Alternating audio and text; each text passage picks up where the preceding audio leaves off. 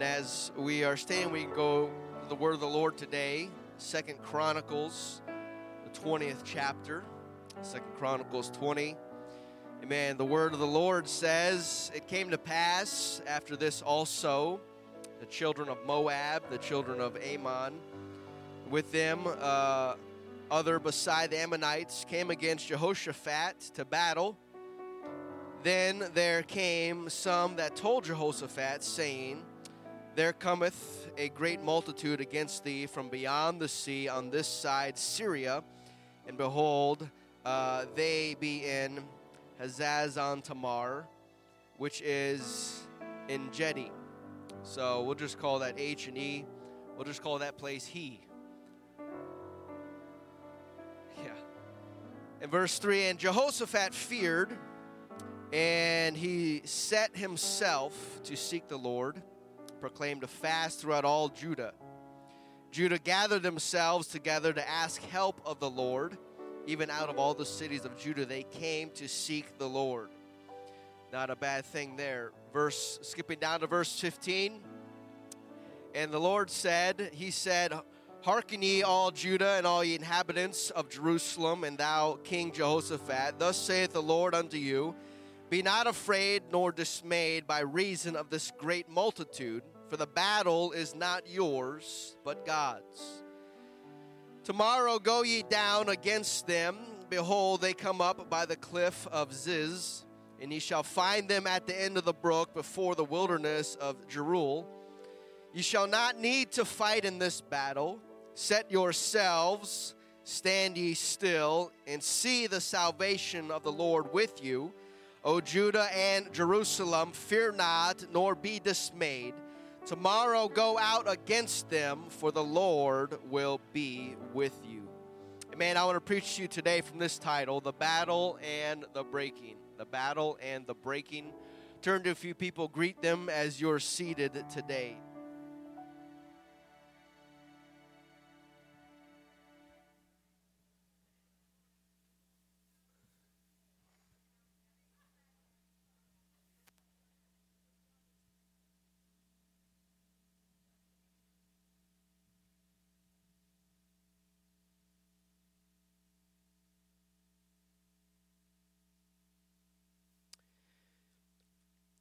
Man, I'm sure that this started out just as any other day for Jehoshaphat, going through his daily habits and traditions, whatever he was doing, just seems like another ordinary day.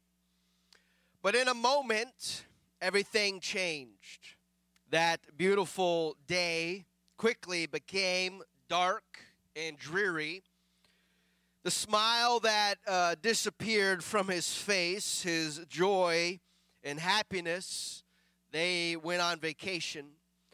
And once he received the news that there was a great multitude that was coming against them and were preparing for war to wipe them out, to annihilate them, whenever there's a multitude that is gathering against you, it's never going to be a good thing. They're not coming to celebrate, but they're coming to defeat you.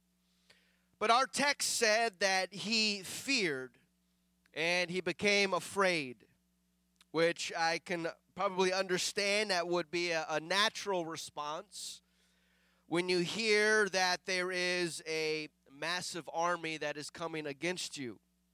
Can't blame him for that.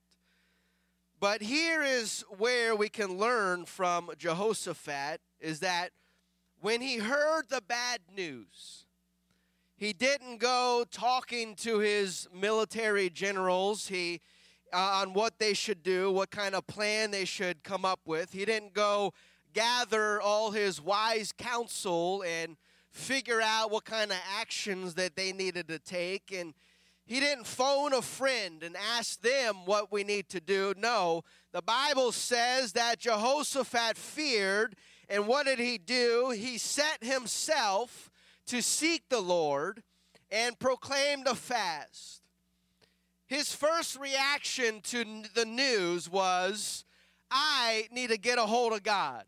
I need to seek the Lord. I got to get close to him, that I'm not concerned about what other people may be thinking or what their thoughts or plans are. No, I've got to get a hold of God. I've got to seek the Lord, because I know that the name of the Lord is a strong tower, and the righteous runneth into it and is safe.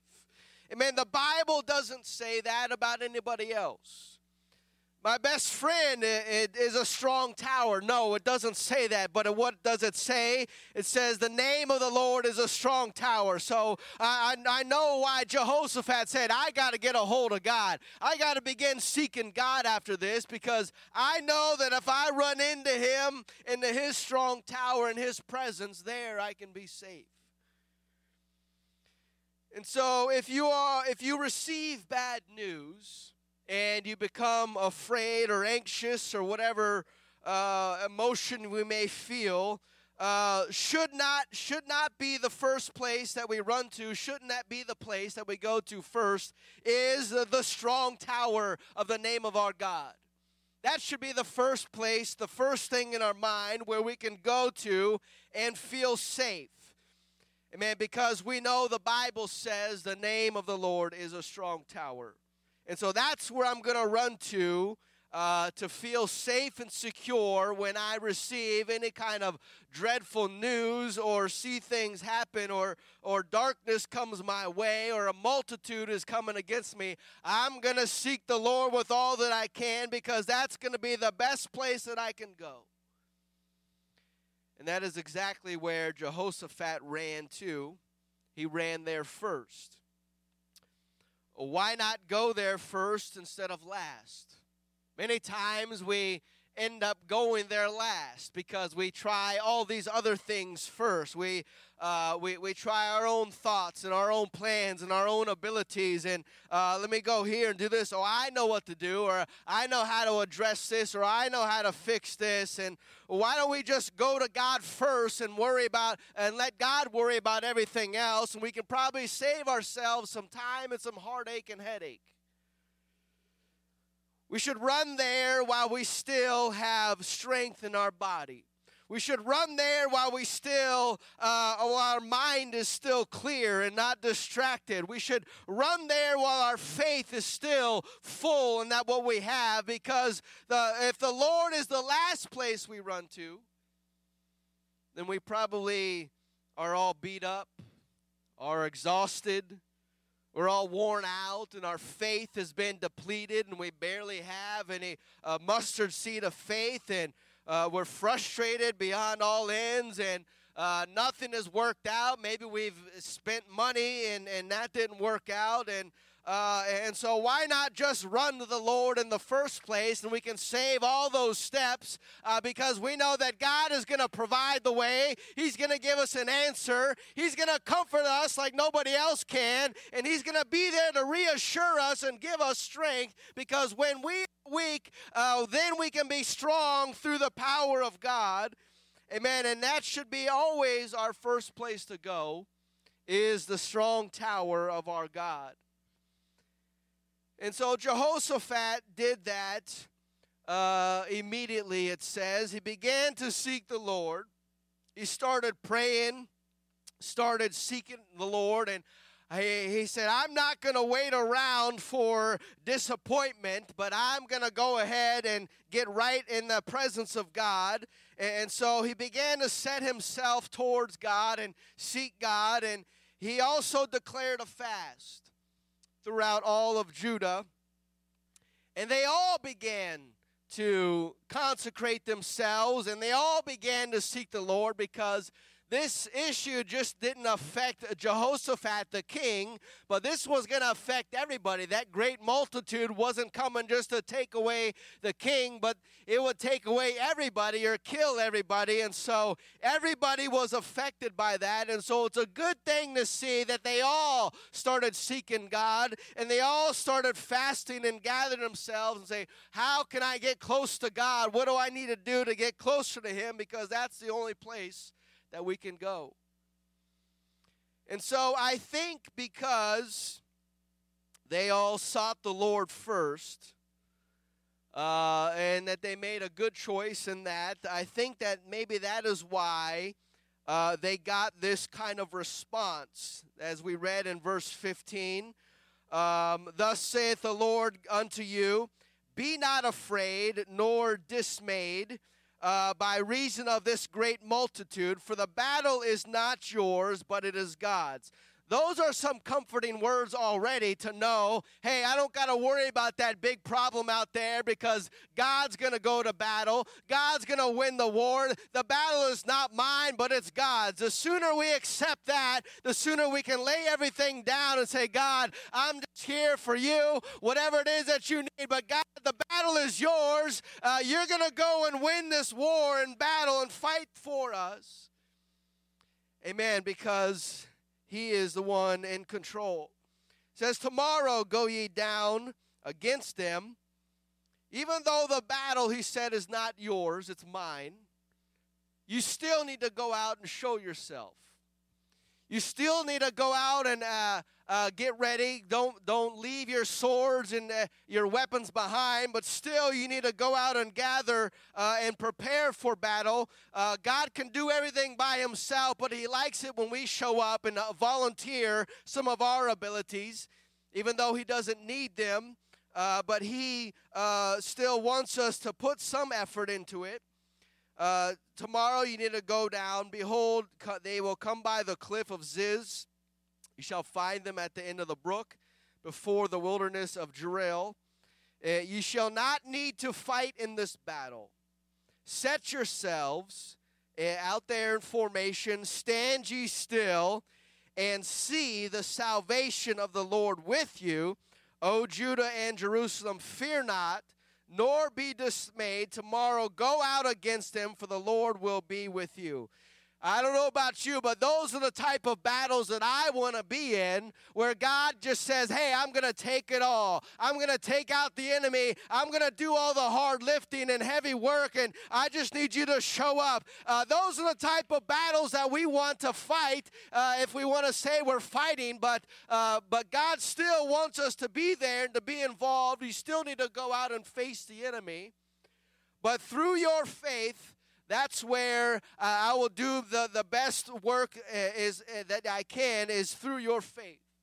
As the Sunday school lesson was talking about worship and releasing your faith. That's how the battles are won, because God needs our faith. Even though he can defeat the whole army by himself, he still wants his people out there releasing their faith and cheering their God on, saying, my God has got this. My God is greater than your God. There's nothing that can defeat my God. And releasing our praise and releasing our worship, that's how the battle gets won, when God does it all through our faith.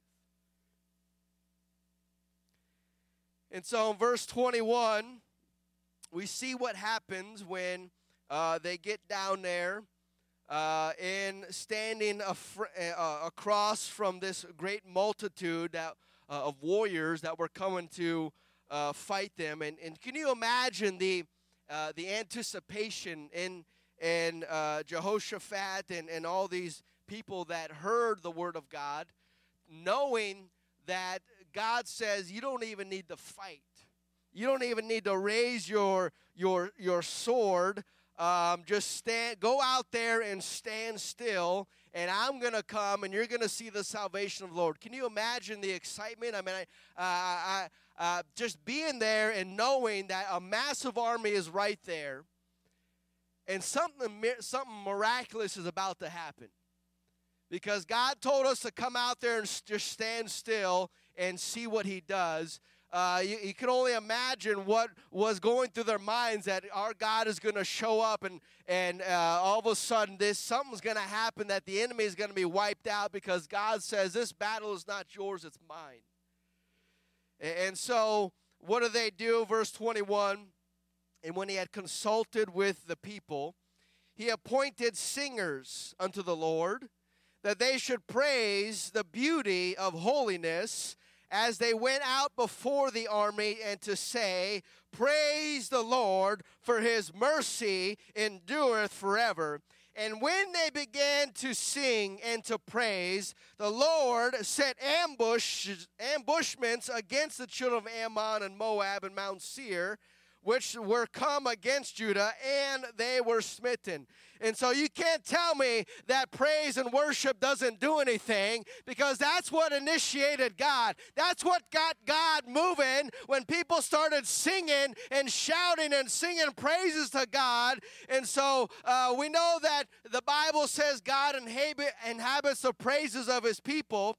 And so once the praises started going up, then the presence of God started moving, and God started setting ambushes. And so don't let anything steal you or rob you from praising God, from lifting up praises to him, from singing songs of worship. Why? Because that's how God is going to fight for us. We got to be there in the battlefield, amen, standing strong and believing in our God and singing praises to the Lord. Praise ye the Lord.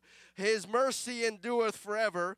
And that's all God needed to start going out and start setting ambushes against their enemies.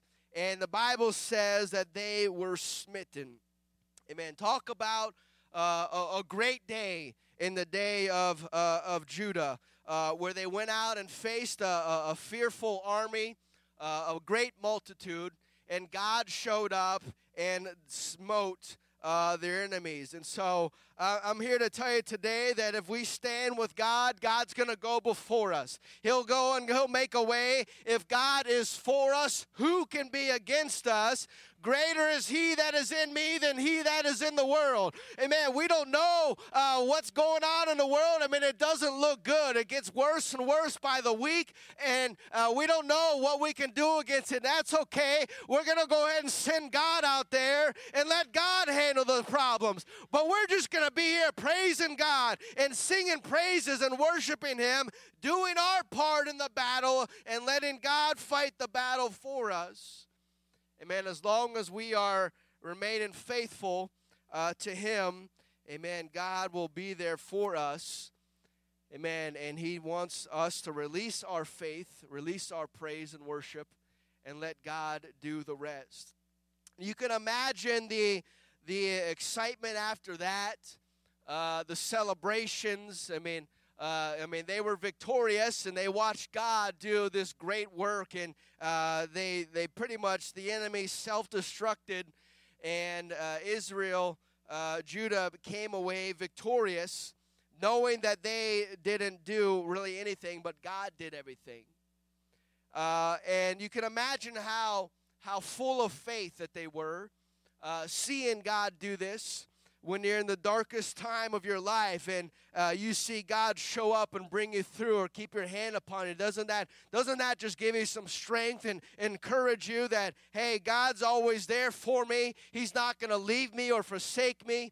He's going to make a way where there seems to be no way. Amen. And so we can be energized because of the works that our God does, and rightfully so. Just as long as we don't start trying to steal the glory, because it's not about us. We didn't do anything about this. God did it all. We're just here singing and worshiping God and being faithful. Amen. And so all the glory goes to God.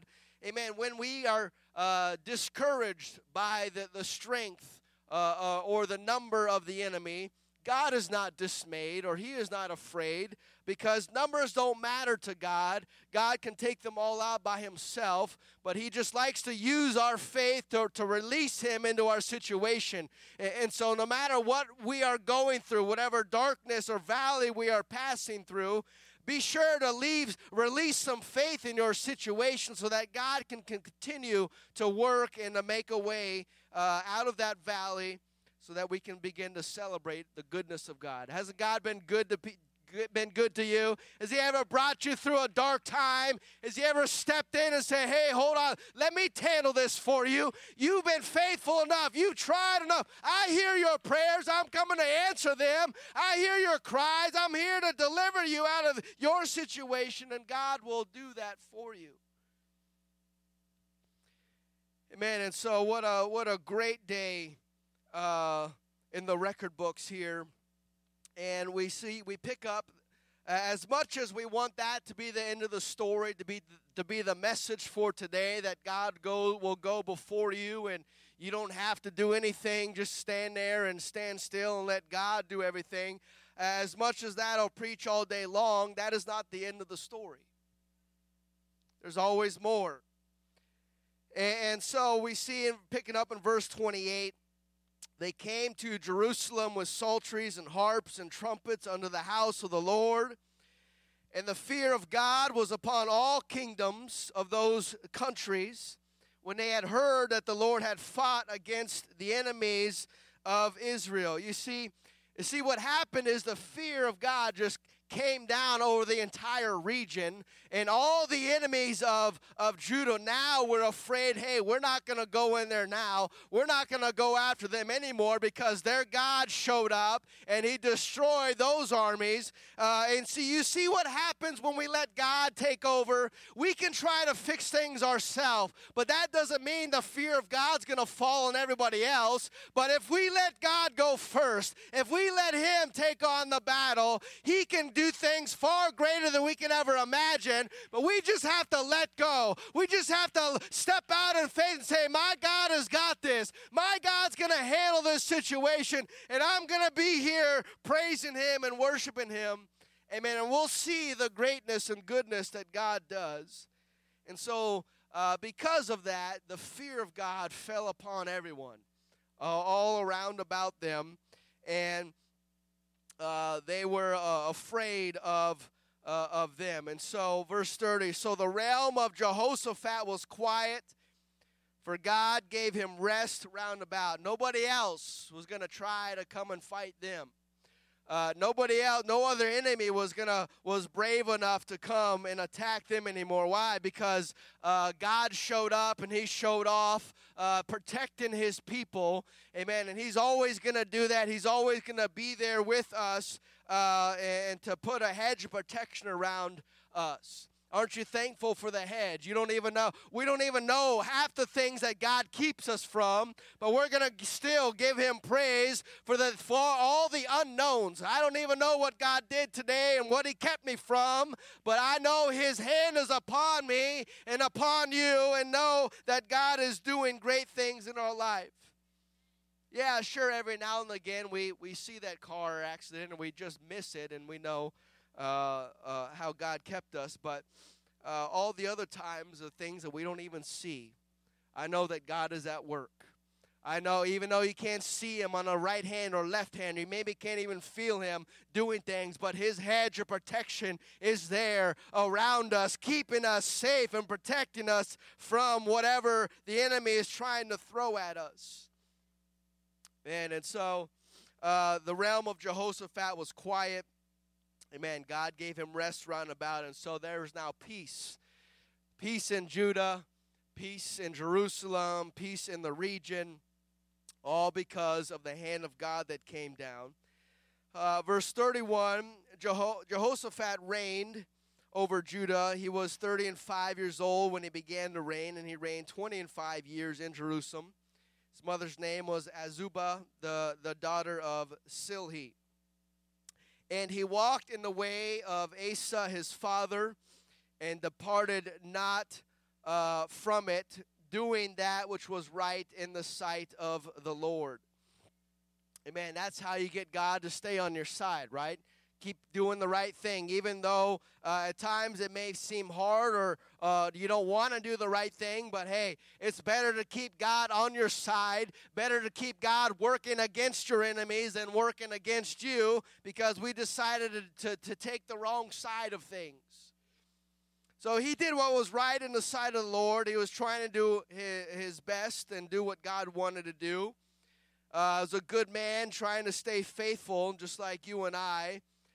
When we are doing what's right and doing our best to do what is right in God's eyes. It's a fight every day.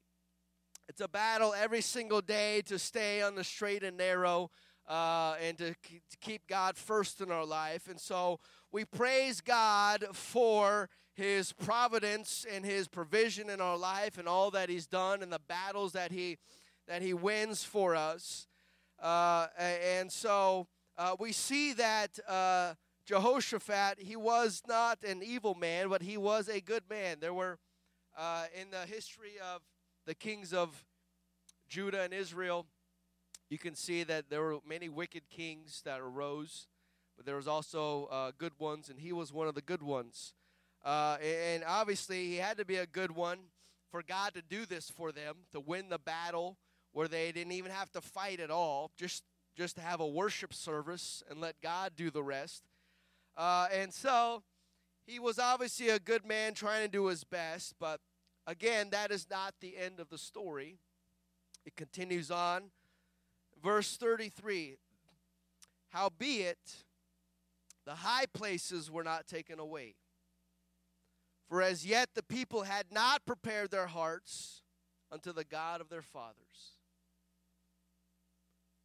So even through all of this, the Bible says that there's still high places in their life. Meaning, there were altars to foreign gods. There are false idols still up in Jerusalem, still up in Judah, which was obviously breaking the commandment of God, the first commandment, Hear, O Israel, the Lord, or thou shalt not have no other gods before me. And so it kind of scratches your head a little bit here. Because here God has done all this great things, this mighty battle that he said, you don't need to do anything. I'm going to come and you're going to see my hand at work. And all the while, there are still high places that haven't been torn down. There are still false gods that were built, altars to these false gods. And however good Jehoshaphat was and he was doing right, there were still some things that needed to be addressed here in Jerusalem and Judah. The high places had not come down yet. Even though God fought for them and gave them victory in this battle, there were still some altars and high places that were not taken down. And so I'm not here to say we don't need to celebrate our wins. We need to. We need to celebrate the good things and the victories and the miracles that God does. There's nothing wrong with that. But I think we need to do that because often it's been a hard battle to get to the finish line. And we are so thankful that we have crossed it, and we need to encourage ourselves in that. And even when we have achieved victory in battle, it doesn't mean that the war is over. It doesn't mean the war is over after a good worship service. There's still going to be problems waiting outside the doors for us. Even though we had a good time here, we come to church and we release our praise and worship, and God moves and God does great things here while we're here. That doesn't mean that the war is over. God may have fought a battle for us, but the war is still on. And so, yes, we need to celebrate in God's accomplishments and what God is doing in our lives and through us, but we need to remember, hey, I can't give up now. I can't get easy now and relax now because just had a good church service. No, the enemy is still out there. He's still as a roaring lion seeking whom he may devour. And just because we went to church on Sunday doesn't mean he's going to leave us alone the rest of the week. And so, war consists of multiple battles. You can win a battle, but you can lose a war. You can have a good day, and you can have a bad week. You can have a good day at church, but the rest of the week be in the valley of darkness. And so, you can lose a few battles, and you can still winning the war. And so it's not just a one single event, but it's the entire journey of our lifetime, that even though at times we may fall and fail, that's not the end of it for us, because God's going to help us get back up, and we still got to keep on fighting the good fight of faith, amen, and we can still win the war even though we mess up a few times. God's grace and His mercy is there when we fall. A righteous man falls 7 times, but yet he's still getting up. And so it doesn't matter the mistakes we've made. We've all have faults and failures in our past. We just got to keep on getting up and keep on fighting and keep on pushing forward, because it's not over yet. We may have won the battle or lost the battle, but we got to keep on fighting, because it is not finished. And so we celebrate the victories. In Jehoshaphat and all of Judah, they were celebrating the great things that God had done for them. But we need to be careful that we don't get blinded by our victories or God's victories. That we think that all is okay now.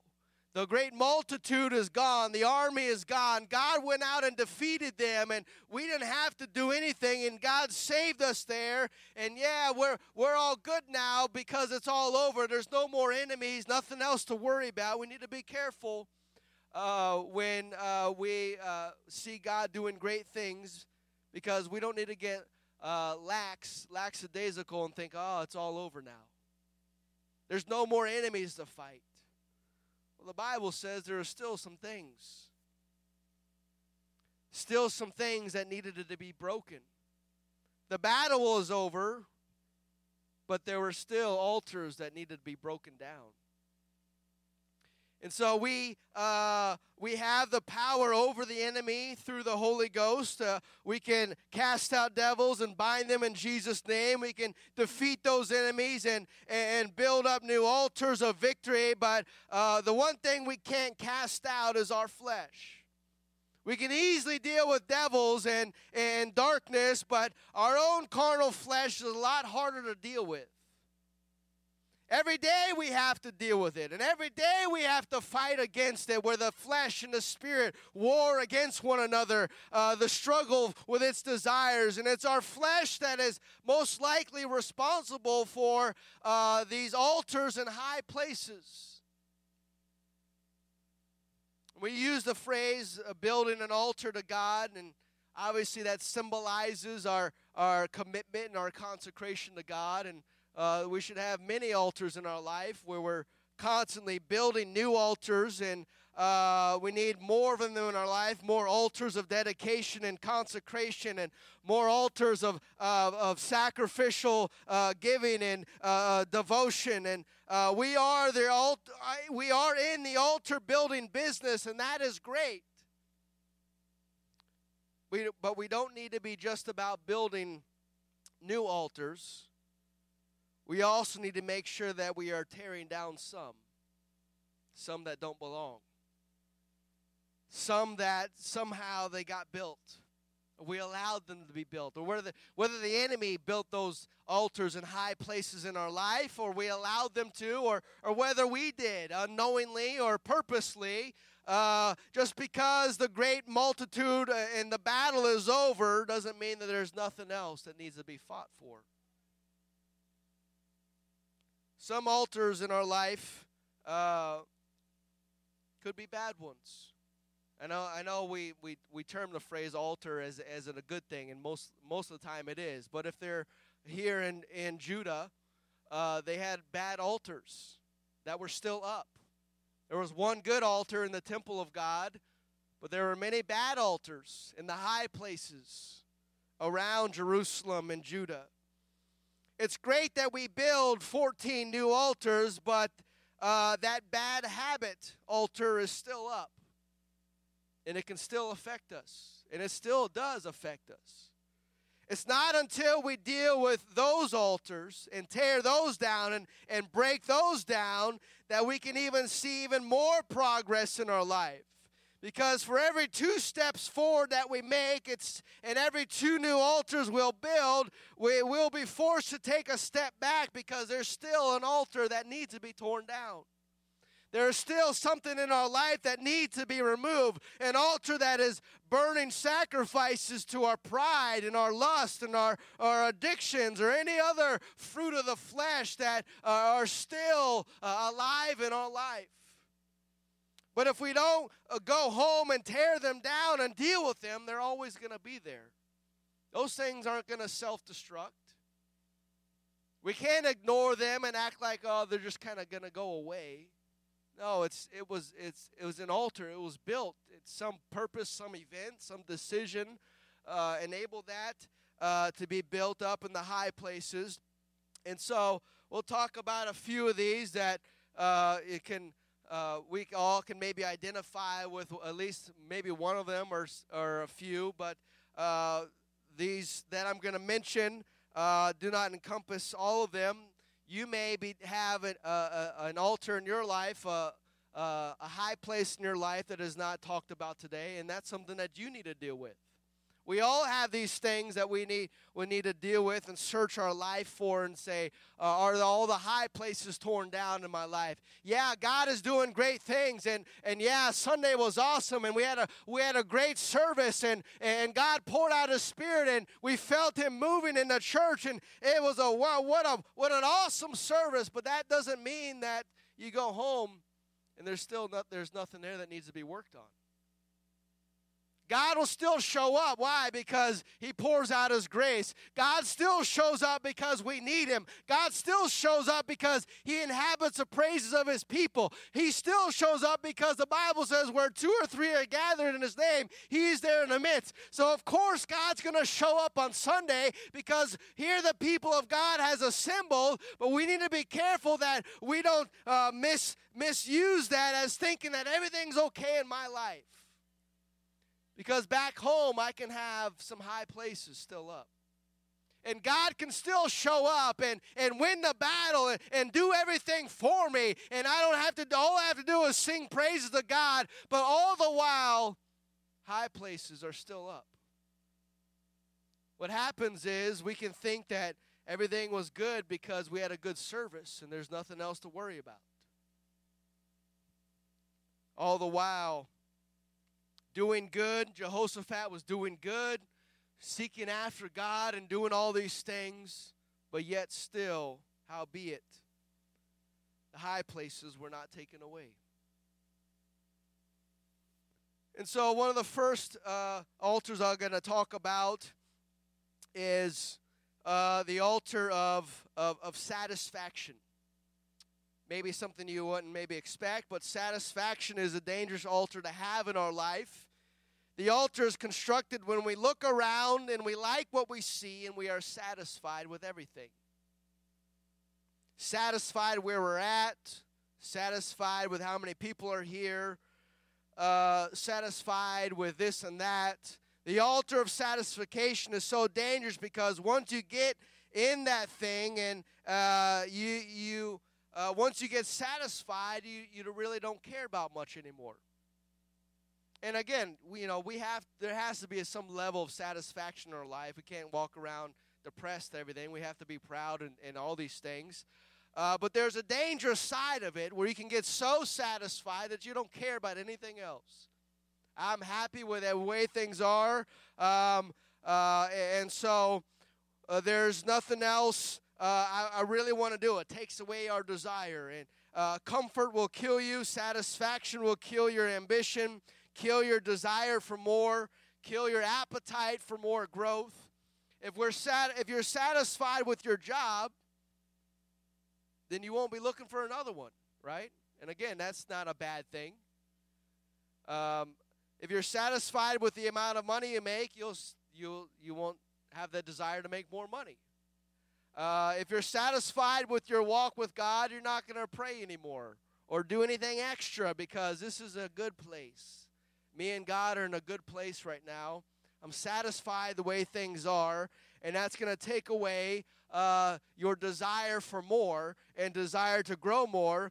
And if you think about it, how can a finite person, a frail, incomplete person, ever get to the point where we are satisfied within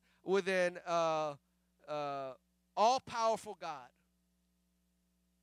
God, we don't, the little bit that we know about God is just scratching the surface of who God really is. But how is it that we can ever truly get to a place of satisfaction where I've got enough of God, I don't need any more of him in my life? You've reached the end of the universe and you've searched out all of God and, well, this is it. This is all, I'm good right now. I'm good where I'm at. No, there should always be a desire in us, though. I need to get more of God. I want more of him in my life. Even though everything I've experienced is good, I still want more. Those that hunger and thirst after righteousness, they shall be filled. As long as we have that hunger and desire and not get satisfied where we're at, satisfied with the status quo, amen, we will always have the desire to keep on growing and moving forward. There's a book out there called Good to Great by Jim Collins. He said, the enemy of greatness is not terrible, is not bad. The enemy of greatness is good. Because we get to the level where things are good and we just stay there. This is good. This is good enough. And then you never reach greatness because we're just satisfied with good. We're satisfied with the status quo. And as easy as it can become, we need to make sure that this is one of the high places that is torn down, or that we always go back and to double check, back up on that mountain, making sure that we are still seeking after God and still wanting to grow and never satisfied where we're at, and to keep on moving forward, because I know that God has more in store for me and more in store for you. So why would we want to stay here? Why would we want to settle for this when God can do so much more and he has so much in store for us? We need to make sure that we don't get stuck here with the altar of satisfaction, and we break that down, amen, and so that we have a desire to see the more. The second altar I can put out there is the altar of comparison. Another dangerous altar that can get a lot of damage is the altar is built when we start following other people's lives and we try to keep up with them. We measure ourselves against each other, and this is obviously a big altar out there because of social media. I mean, it just guarantees you're going to have these altars built everywhere. If you have all these accounts, always trying to keep up. Not that it's everyone who has an account is under this, but you can still. Some people just get hooked on it and always trying to live up to others. We start comparing ourselves to others, and the only thing that we will get out of it is frustration and self-worthlessness. We feel like we're never good enough. We'll never add up. Why? Because we're always comparing ourselves. They have this, and their life is better than ours, and they went there, and I always wanted to go there. Or why do they get to do that, and I can't? All that leads up to is frustration. With life, there's no possible way to accurately compare two lives. You can't. It's impossible to compare, accurately compare two lives. If you have the same birthday, you're born at the same time, that doesn't mean your lives are going to be the same. You still can't compare them, because the way this person grew up and the way they grew up, all these other millions and millions of factors in our lives. Just because you may have the same birthday or whatever similarities we have, doesn't mean you'll be able to compare yourself with them without getting frustrated. No, it's impossible to do that. That's why Paul wrote in 2 Corinthians, "For we dare not make ourselves a number or compare ourselves with some that commend themselves, but they measuring themselves by themselves and comparing themselves among themselves are not wise." Why? Because it only leads to frustration. This is what Israel did as a young nation. God called them out. He said, you are a peculiar people, a holy nation. I've set you apart. You're not like any other nation in the world. Established you. You're going to be so unique and so different because I'm going to be your God and you will be my people. And you will be ruled by God's chosen leader. But what happened is they looked around at everybody else. They looked around at all the other nations. And what they saw was, well, they're ruled by a king. They're ruled by a king. King. We don't have a king. We want a king. That's exactly what God did not want for them. You're a peculiar people, a holy nation, a chosen people. You should not want what everybody else has. And so what happened is they said, well, this guy, he looks like he'd be a good king, and Saul, let him rule over us. And so that was their attempt to forsake God and forget about the prophets. We don't want to be ruled by the man of God, but we want to be ruled by a king. And it didn't end up very well because Saul ended up serving himself rather than God. And so when you compare yourselves to others, you're lowering your standards. That's the bottom line. We lower our standards when we compare ourselves to other people. Because God does not tell us to be like that person, to be like them, to be like them. He doesn't say that. God wants us to be like him. And so what happens when we're trying to be like them, we lower our standards from what God's calling, and now we're lowering to be like some man or woman who may be good or not, I don't know, but the bottom line is we lower our standards because God has called us to be like him and to mold ourselves and shape ourselves to be like God. And so why would I want to be like anybody else when God says, hey, come and be like me? That leads to nothing but frustration. And that can easily be a high thing in people's lives that really works against them.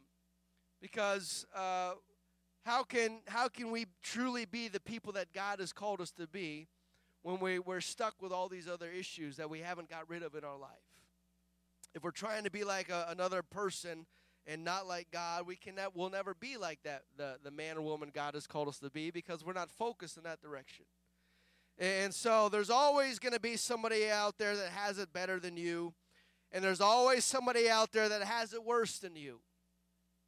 And so there's no reason to compare because it doesn't ever work out. And so tear down the altar of comparison, the high place of comparison, and focus on your giftings, focus on your callings and your talents, and strive to be the best person that God has called you to be, and let other people live their life and let them work out their own salvation, because God has called me to a high place, and I want to make sure I want to go there, not worrying about what anybody else has done. Man, so again, we can have a great blowout service, and God can do all these great things. But that still doesn't mean we're not going to deal with comparison on Monday and deal with complacency on Tuesday and all these other things in our life that can easily be there in our life that are not took down. Musicians, if you would come. Another altar that can be a high place in people's lives is the altar of fear, because fear strikes at the very heart and soul of a person. Fear will stop you dead in your tracks, and all forward progress is halted. You won't want to open that door. You won't want to take a leap of faith. You won't want to take a next step because fear will paralyze you. And not only will fear hold you hostage, but fear makes you turn over your decision-making ability to somebody else. Since you can't make a decision, somebody else does. And you lose out on that. And so God has given each of us the power to choose, power to say yes or no, to do this or that. But if we can't move or think or talk or act because of fear, then somebody else will do that. Amen. And so when a child of God is affected by fear, we can become ineffective in the kingdom of God. We can't do what God wants us to do, and we won't advance the kingdom because everything comes to a halt because of this thing in our life. That still doesn't mean that we can't come to church and have a great worship service and now not deal with fear anymore in our life. No, that can still happen. You can still come and run the aisles, but on Wednesday you're fighting with fear. And so God has not given us the spirit of fear, but of power, of love, and of a sound mind. And the Holy Ghost given us power to deal with these things. And so don't let fear rob us of the blessings of God. Don't let fear keep us from our destiny. Don't let fear keep you from who God is calling you to be. That altar needs to be broken and torn down so that we can move forward and do whatever God has called us to do. Amen. The last altar in our life, or for today, I guess. Again, there can be many things you can plug in here. These high places that need to be taken down. Even though God is still actively moving in our lives, doesn't mean there's no high places. The last one that we need to tear down in our lives for today would be the altar of isolation. This altar speaks to your mind, tries to convince you that you can do it on your own, that you don't need help from anybody, that you don't need to go to church, that you stay home all the time and just watch online. And the danger of isolation is that you are alone, that you are disconnected from the body, the physical body. We know that when a lion gets hungry and wants to eat, he looks for the best victim. The lion only has a certain amount of energy that it's going to exert. And so any second wasted could be the difference between eating or not eating. And so the lion will choose its prey carefully. And what is most attractive to the lion is one that is isolated. One that's just kind of a little bit away from everybody else. Not going to waste my energy on the big crowd when I can target somebody that is isolated. If I can get one away from the pack, if I can get into their mind and cause frustration and anger or bitterness and to cause them just to slowly start dripping away, pulling away from the body and the church, they're becoming an easier target for the enemy because of isolation in this high place that may be in our life. Even though we'll show up and church will be good and hopping on Sunday, does not mean there's not an altar of isolation in our life that we have to deal with throughout the week. And so the Bible tells us that our adversary is as a roaring lion, seeking whom he may devour. He knows he has no power over the entire herd, but if he can try to get one aside, he can have a better chance of having victory over them. So he'll look for those that are isolated from the body and those that are separated from the church as a target to work on, to keep them, either to pull them further away or to keep them from ever coming back. And that's a lot easier to do when we are isolated, not connected to anybody else. Because he does not want to mess with the church as a whole, because we know that he has no power over the church, because Jesus said that the gates of hell shall not prevail against the church. And so the safest place, the strong tower, is the church of the living God. And so that's where we need to be as much as we can, being involved and staying connected with the church and the body of Christ, because the altar of isolation works against somebody to keep them away. You stand with me today. There is strength in the body. There is encouragement in the body of Christ. There is healing in the body of Christ. There is deliverance in the body of Christ. And so don't let your pride keep you from getting help. We all need help. We all need each other, and we all need God. Ecclesiastes says 2 are better than 1, because they that have a good reward for their labor, for if they fall, the one will lift up his fellow. But woe to him that is alone when he falleth, for he hath not another one to help him up. And so we need each other. And ever the more so in these last days, boy, do we ever need each other. Because this world is turning darker and darker by the day and week. Things we don't even recognize our country anymore. We don't really see, identify, and find comfort in our world any longer, and that's okay, because we just know there's a departure that's getting ready to happen. I believe God's getting ready to move His church out of here. The further we come from the world, the further we're being pushed away. That's okay. We're just getting pushed closer and closer into the hands of our God. And so we got to come to church ready with our minds made up and say, hey, I'm not leaving here. I'm not leaving without a touch, a word from God. And I'm not leaving without God in my life. And I'm going to go home. And I'm going to search my life. And I'm going to search for any high places that needs to be broken down. You see, God can fight the battle. But our part is we got to go out and break down any altars. Break down any things, any hindrances, any things that keep us away. We know that God can do it, but we're the ones that need to make sure those things are torn down. Hebrews 12:1, wherefore, seeing we are also compassed about with so great a cloud of witnesses, let us lay aside every weight and the sin which does so easily beset us, and let us run with patience the race that is set before us, looking unto Jesus, the author and finisher of our faith.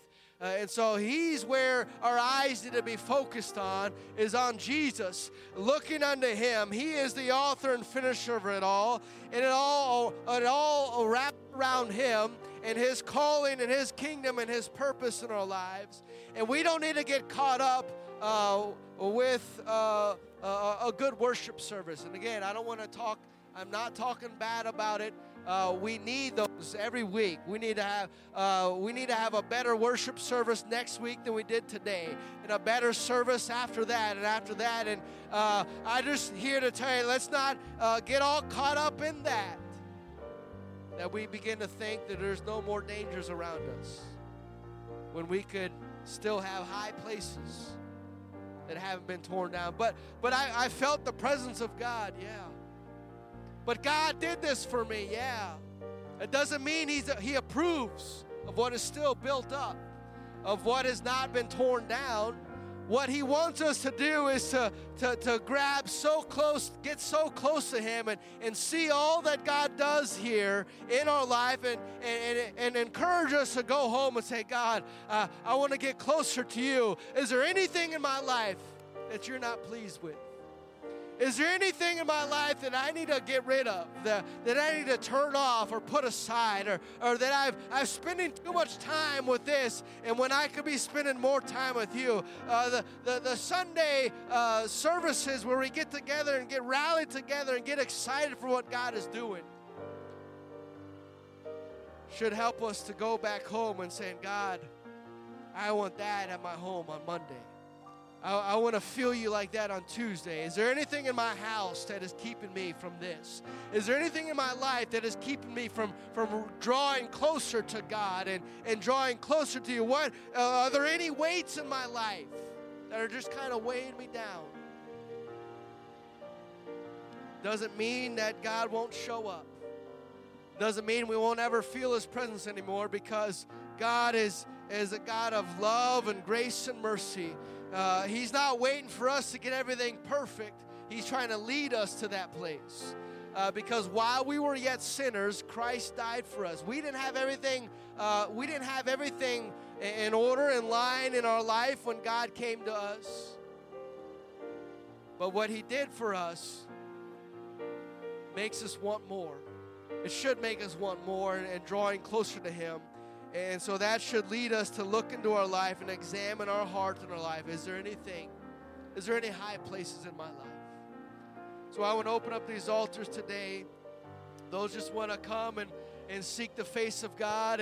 And yeah, we celebrate the battles that God wins. And we're here to rejoice and to have a good time. But also remember that there could be some high places in our lives that still are not torn down. So will you come? Let's come and worship the Lord today. Let's come and seek the face of God. God, is there anything, Lord, that I may not even realize that God will lead you to? He'll lead you to that high place and say, this is the discomfort that I feel, that I need to remove this thing. Help me to tear it down, God. Because God has great things in store for us. And we got to make sure we're ready to go. Not holding on to anything extra or anything weighed down. Come on. God's going to do something great in your life. We're going to take the victories with His. Come on. God is for us. Who can be against us?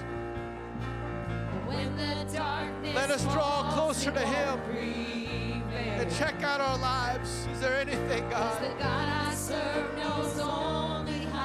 Hallelujah. Ma, we are on the winning side. God's not going to fail us. Hallelujah, Jesus. Come on, will you search your heart? Will you search your life?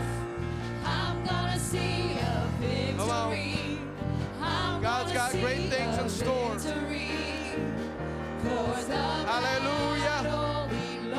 Hallelujah, Jesus.